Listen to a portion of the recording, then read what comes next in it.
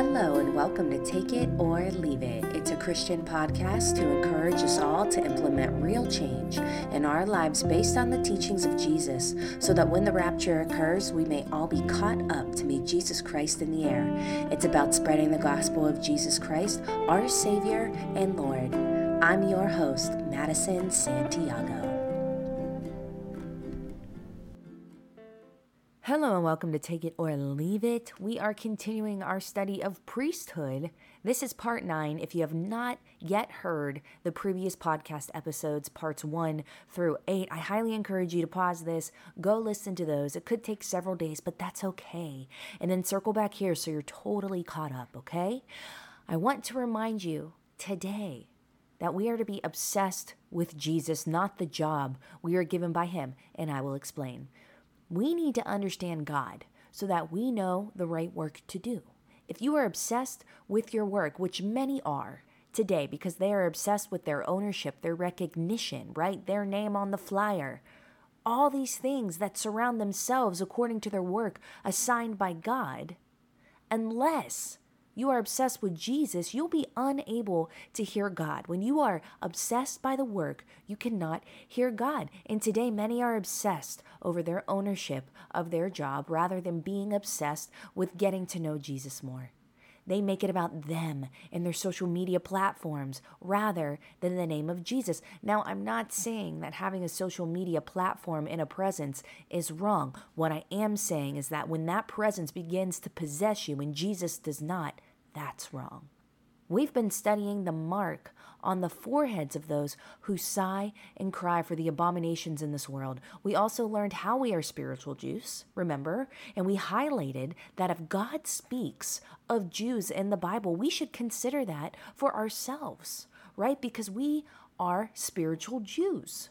So if God said it to them, He's saying it to us. He's saying it to you and me. And we learned that we need to ensure we have the mark on our heads and that not all Bible verses apply to me, right? Unless I am a true follower of Jesus. You cannot just take one verse and believe it for you because it's a wonderful promise of God if you don't qualify to be a true servant of Jesus. If you don't qualify, that verse is not for you. That promise is not for you. Salvation is not for you. And that's what Jesus says, not me. We've also been discussing in Ezekiel 9 verse 5 where it discussed the order from God about going after those in the city and kill. We discussed how God commands to kill, and it's true. He told the 6 men with the deadly weapon, told them not to spare anyone. Don't show any pity. And today, many claim that they live for God, but if we study what they do each day, it's likely that that won't add up, okay? They're serving the God that says, my love is for everyone. I pick you no matter what. You are saved. Act how you want. And that's not true. There is a God that comes to divide, a God that orders to kill, and that is the God that we read about in the Bible. We must know all of Him and not pick and choose the parts that we want to believe. Most today are walking on the wide path, and they're living in their own deception and their own modern God that they created. But God is the same yesterday, today, and forever. Amen? A person will reveal themselves by how they live. So God said, do not leave anyone alive or have pity who does not have the mark. He also says, utterly slay old and young, men and women and children. There's no mercy. God said, do not come near anyone that has the mark. Why? Because those are His possessions. So it's understood that the mark is visible from far away, right? Because they can't even come near to those who are marked by God. Isn't that wonderful? The 6 who bring death do not need to get close. And we talked about this when God says, touch not my anointed. And we discussed Moses for an example. Moses was anointed, and he never missed a task by God. He moved with urgency, and God still was displeased with Miriam and Aaron, who were also servants of God, for speaking against their appointed leader. Now, in the last episode, I highlighted Miriam because it seems as though she did more of the talking, but both Miriam and Aaron were at fault, all right? We also read in Psalm 105, specifically 105 verse 13, where it says, when they went from one nation to another, from one king to another people, they means those marked. One nation to another is referring to movement from one place, from one culture to another people, right? One people to another people. Missions. Verse 14, he permitted no one to do them wrong. Yes, he rebuked kings for their sakes.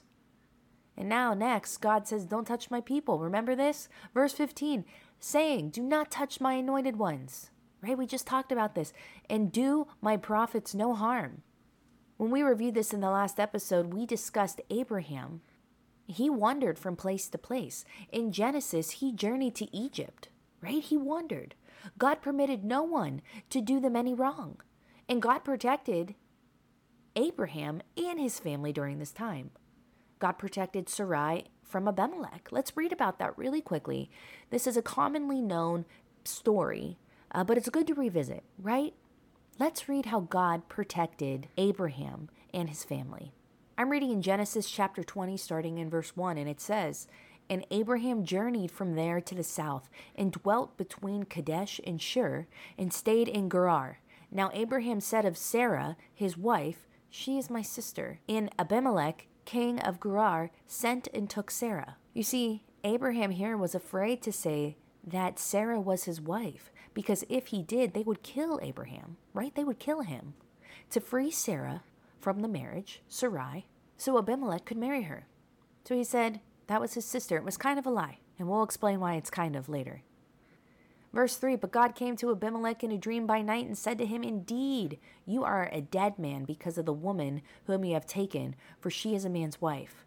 But Abimelech had not come near her, and he said, Lord, will you slay a righteous nation also? Did he not say to me, she is my sister? And she, even herself, said, he is my brother. In the integrity of my heart and innocence of my hands, I have done this.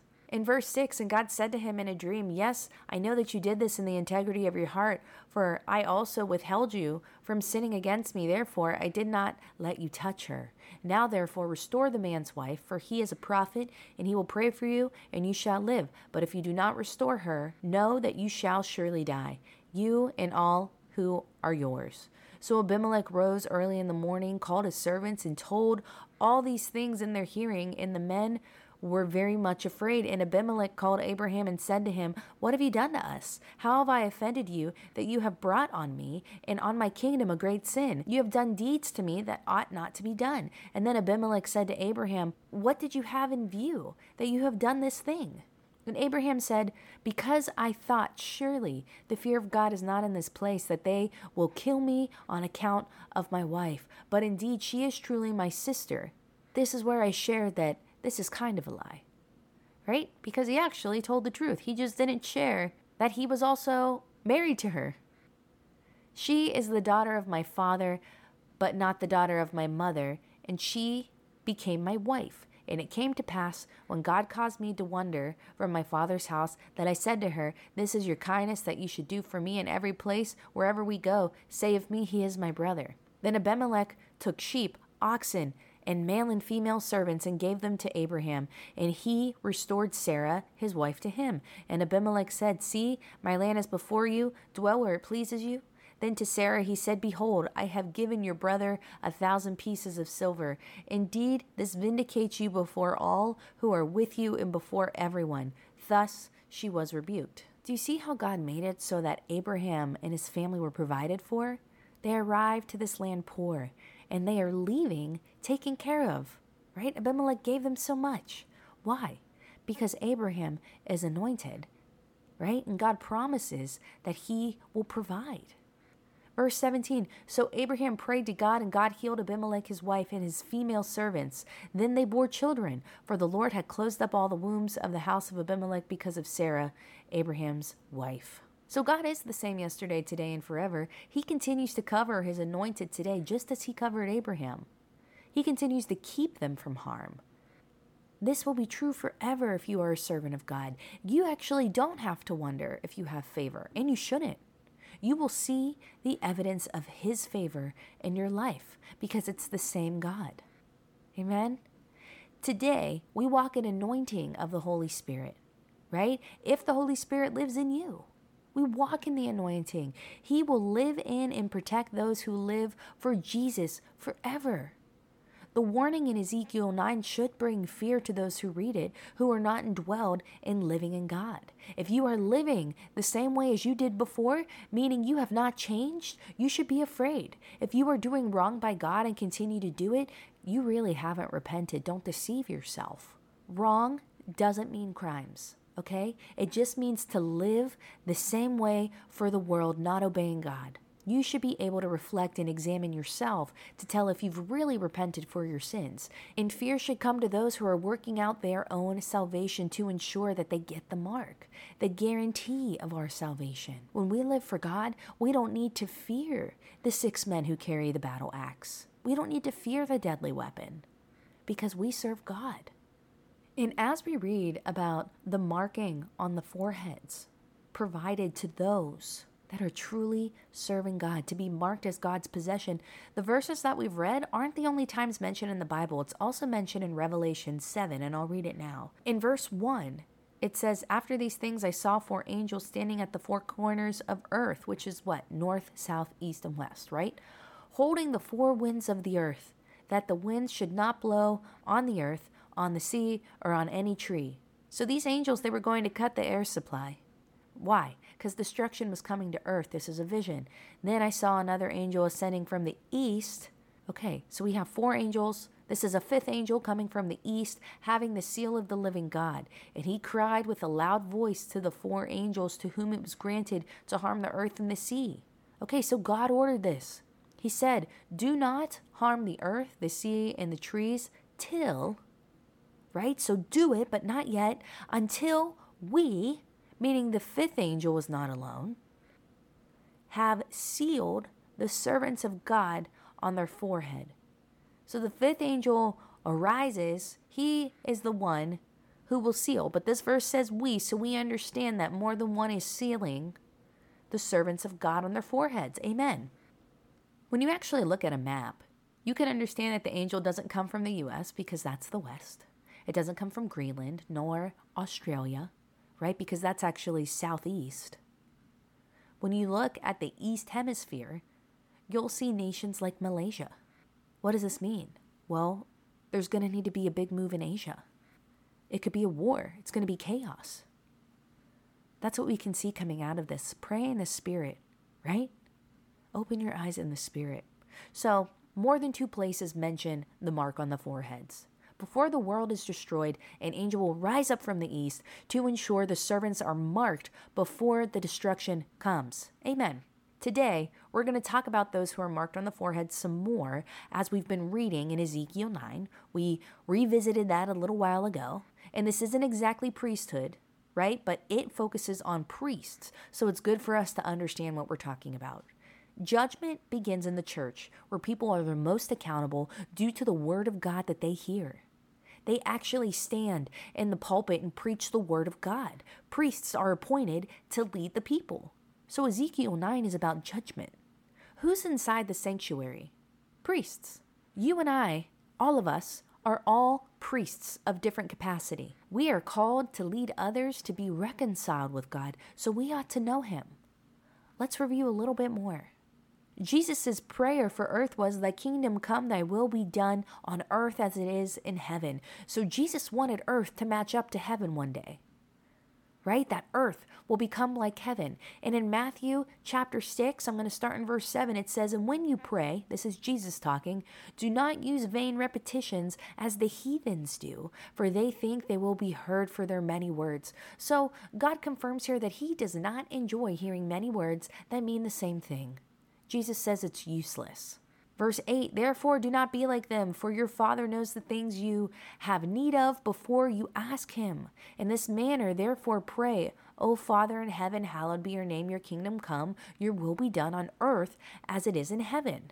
Right? We also know that in Matthew 6:33, we are to seek the kingdom of God, and it says, "But seek first the kingdom of God and his righteousness, and all these things shall be added to you." So disciples, this is for disciples. It's conditional upon if you are a disciple or not. Only the needs of disciples are taken care of, and only disciples get the promise of God. Why? Because they work in the kingdom of God. We've studied this, but do you remember what the kingdom of God is? We discussed this previously in Mark chapter 4, and I'm going to start in verse 26 and read through verse 29. And he said, the kingdom of God is as if a man should scatter seed on the ground. Okay, so we have two components in the kingdom of God. We've got the man, right? And we have the seed. 27, and should sleep by night and rise by day, and the seed should sprout and grow. He himself does not know how. So the man doesn't even need to water the seed. God takes care of it. Verse 28, for the earth yields crops by itself, first the blade, then the head, after that the full grain in the head. But when the grain ripens, immediately he puts in the sickle, because the harvest has come. So there is a man, and there's a job that the man has to do, right? Scattering seeds. There's a specific meaning of the kingdom of God, which is a man scattering seeds, right? Now, it doesn't mean women can't scatter seeds, okay? It's just man scattering seeds, all right? Women can scatter seeds too, all right? I don't want anyone to get confused. The kingdom of God is an investment of time and money, your time and your money. You give what you have, not from what others give you, okay? If you give, you receive from God. Give from what you have, which is Jesus' teaching. Remember when Jesus was challenged by many who were hungry, and I want you to remember this. The disciples only had food for themselves. And what did Jesus say? Jesus asked, what do you have? You see, it started with what they already had. 5 loaves and 2 fish. And Jesus took it to the Father, and we know what happened, right? It was multiplied. Amen. Okay, so the kingdom of God is like a man who scatters seeds. It's so much work. Again, an investment, time, money. The kingdom of God is actually about losing. It really is about losing, and I'll explain. What I mean is the action of seeking God is about subtraction from your personal life. You lose time for yourself and your flesh because you want to sow seeds. And today, Satan has it flipped. He has the church deceived. Maybe not all, but many. That in order to gain, the church must gain rather than subtract. According to Satan, he teaches the people to be prosperous, and to be a prosperous church, you must have many tithes, which means you have many members. But that's not what God teaches. The kingdom of God is the world. All people, nice, mean, good, bad, they need to be restored to God. The ground that man should be scattering the seed is a clear vision from God. But today, many blur the vision because men and women do not want to sacrifice their personal lives for God's glory. They want to make excuses as to why they want to do the things they want to do rather than serve Him with fear and trembling. Do you think these people get the mark? You know, the Bible confirms that God so loved the world. The world belongs to Satan, and it must be reconciled to God. Jesus prayed for that. He loves and cares for all, even those who speak evil of you. Souls are valuable regardless of the condition of the person. Souls are the same value of the rich person, of the poor person, disabled or healthy. All souls must be restored. And God loves the world, but it does not mean that He saves all. Right? He is a strict God with a standard, and He teaches us it. And it is up to you and I to work out our own salvations, to ensure that we line up, rightly dividing the scripture. Amen. So who has the mark on their forehead? God loves all again, but He won't save all. The mark is not for those who have consistent church attendance or consistently meet ministry requirements only. It's for the one who sighs and cries for the abominations of this world. And God is perfect, remember? So He provided perfect instructions that we ought to follow. Jesus defines sighing and crying and what it should be for in the Bible. Are you sighing and crying for the right thing? Will it get you the mark? We have to make sure that we are examining ourselves and that we line up with the Word of God. You get the mark when you sigh and cry over the abominations of the world. Amen? I want to go ahead and circle back to Ezekiel 9. I'm going to start in verse 4. And the Lord said to him, Go through the midst of the city, through the midst of Jerusalem, and put a mark on the foreheads of the men who sigh and cry over the abominations that are done within it. So to others he said in my hearing, go after him through the city and kill. Do not let your eyes spare, nor have any pity. Utterly slay old and young men, maidens and little children and women. But do not come near anyone on whom is the mark, and begin at my sanctuary. So they began with the elders who were before the temple. Okay, so God said, begin at my sanctuary, not because the congregation is excused, but it starts with those who are the most accountable, those who are the most guilty. It will start from the top down, from the leader, then to the deacons and deaconesses, right? All the way down to the congregation. Remember, leaders are accountable to lead others to Christ by preaching the true word of God in all of it. All right, you've got to preach all of it. Today, too many leaders are taking shortcuts in the church. They purchase 1,001 sermons and they microwave it for the people every Sunday. Microwave teachings. Is that what God taught? I also want to remind you of what we read recently in 2 Corinthians 5. For we know that in our earthly house, this tent is destroyed. We have a building from God, a house not made with hands, eternal in the heavens. For in this we groan, earnestly desiring to be clothed with our habitation which is from heaven. If indeed, having been clothed, we shall not be found naked. For we who are in this tent groan, being burdened, not because we want to be unclothed, but further clothed, that mortality may be swallowed up by life. So when this verse says we groan, that's sigh and cry. Why would someone cry? Unless you are after the heart of God, you will not understand the burden. We must observe God and seek him first. Someone who is after the heart of God develops and demonstrates the relations between that source, right? If you're after the heart of God, you will demonstrate your relationship with God. We as children will not understand God without our constant seeking him.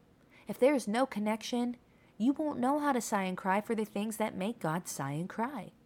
Does that make sense? You can think of it this way too. A wife who loses her husband, okay? Do you sigh and cry with the wife like she does? No. Why not? Because you are not connected to the husband like the wife is. We should not guess if we're doing things right, okay? People in church today, they want to fire their gun to make the noise, but did they even hit God's target? No, they're just guessing, right? They're operating of man's agenda. Many will see a church firing on all fronts, and they'll think, wow, what a great church. Look at all those members. But that church is accountable if it really is moving in the will of God. Surely they hit their own target, right? The one that they crafted for themselves. But do they hit God's? God is after the one who is after him, like David. David was after the heart of God. You know, the people in Jerusalem, they didn't have the means to do anything because they were captive by Babylon. And today we are better because we're free to serve, right? We're free to serve God and to move in the sighing and crying of our hearts. So I ask you today, are you burdened by the world? If you said yes and your heart matches what your mouth says, then the mark is for someone like you. If you are sighing and crying at the abominations in this world only, servants are moving to help others be reconciled to God, sighing and crying because of the abominations of this world. We all must have a relationship with Jesus to understand the heart of Jesus. And you work out your own salvation with fear and trembling. And I'm going to work out mine with fear and trembling. This is shared with the love of the Lord. And this is Take It or Leave It. God bless you all.